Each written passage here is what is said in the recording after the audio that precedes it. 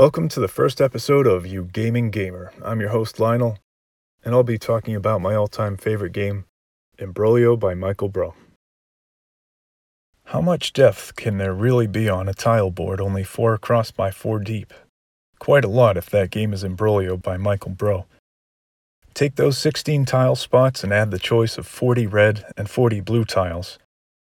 Add 4 types of basic monster and 2 rare monsters. Mix in 16 heroes, each with a game-bending strength and weakness.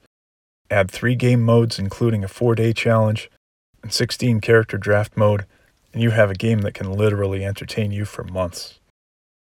Imbroglio features a neat medieval feel to it, like you're looking at creatures and players snuck out of the margins of some obscure manuscript. The characters fit a social spectrum nicely though, so whatever your walk of life, chances are you'll find one you'll identify with, either looks and/or ability.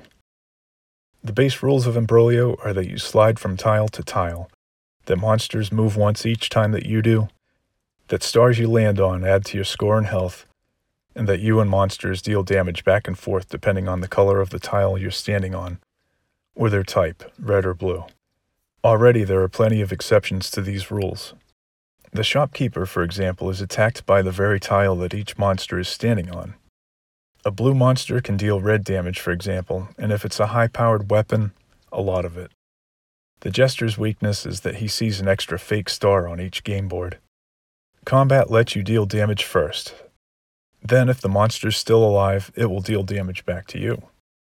An ability that helps weaken monsters is called cursing, where the monster is enveloped in a black cloud. The next time a star is grabbed, a cursed monster will turn into a ghost, which dies with a single point of damage. It will also stun a random monster. This can be a lifesaver when huge numbers of monsters are coming onto the board. Another important part of the game is the walls. They add huge strategic depth and challenge as well. While they make monsters take longer to get to you, it often takes longer to heal your character by reaching a star. One character has a drawback of new stars always being at least 8 tiles away, and having to guess between 2 stars can make using the Jester a nerve-wracking experience.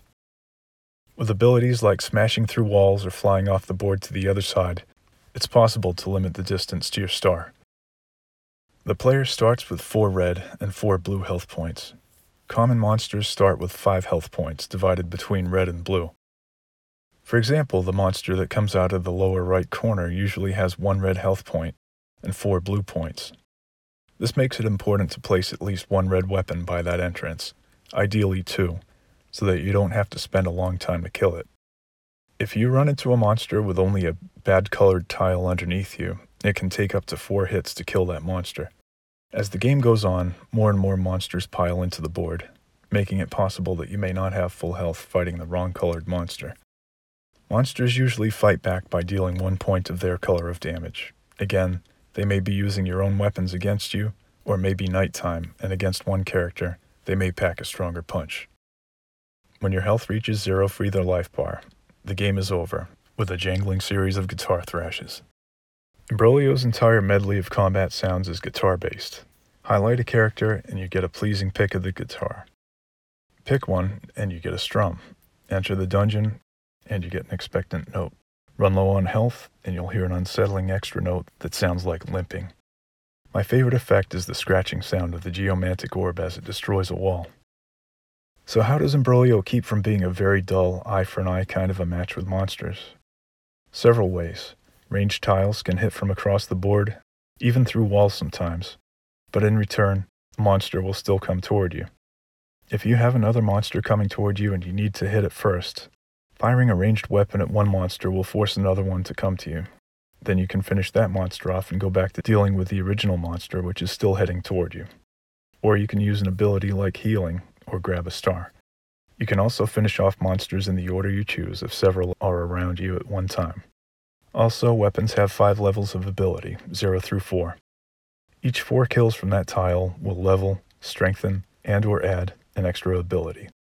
Just as there's an exception to almost everything else, not every weapon is best at its full power.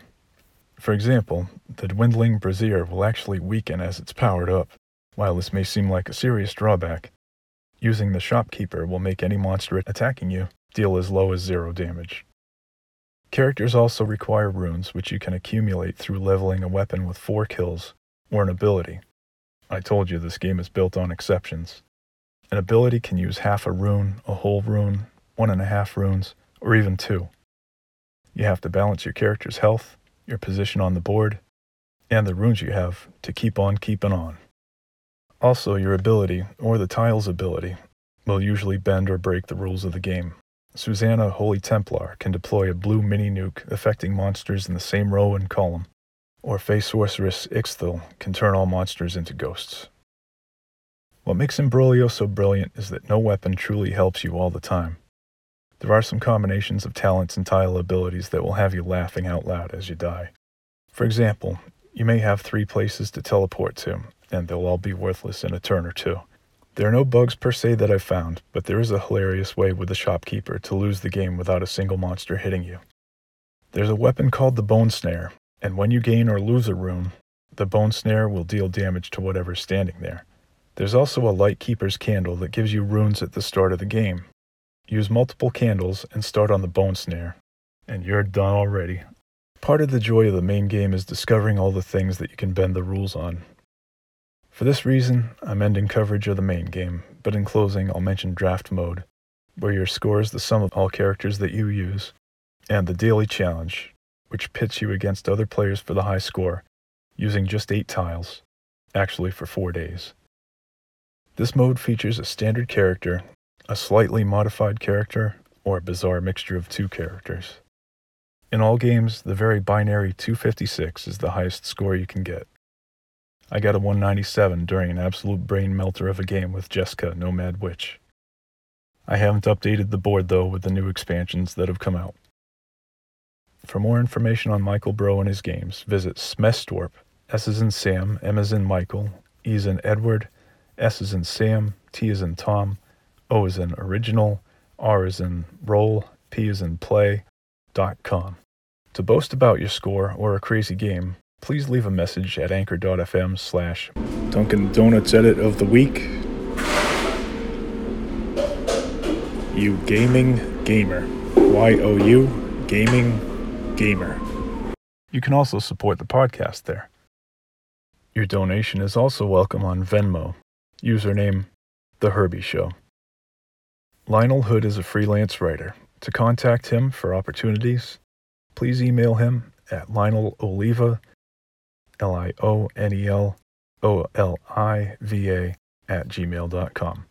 Copyright 2021, Lionel Hood. All rights reserved.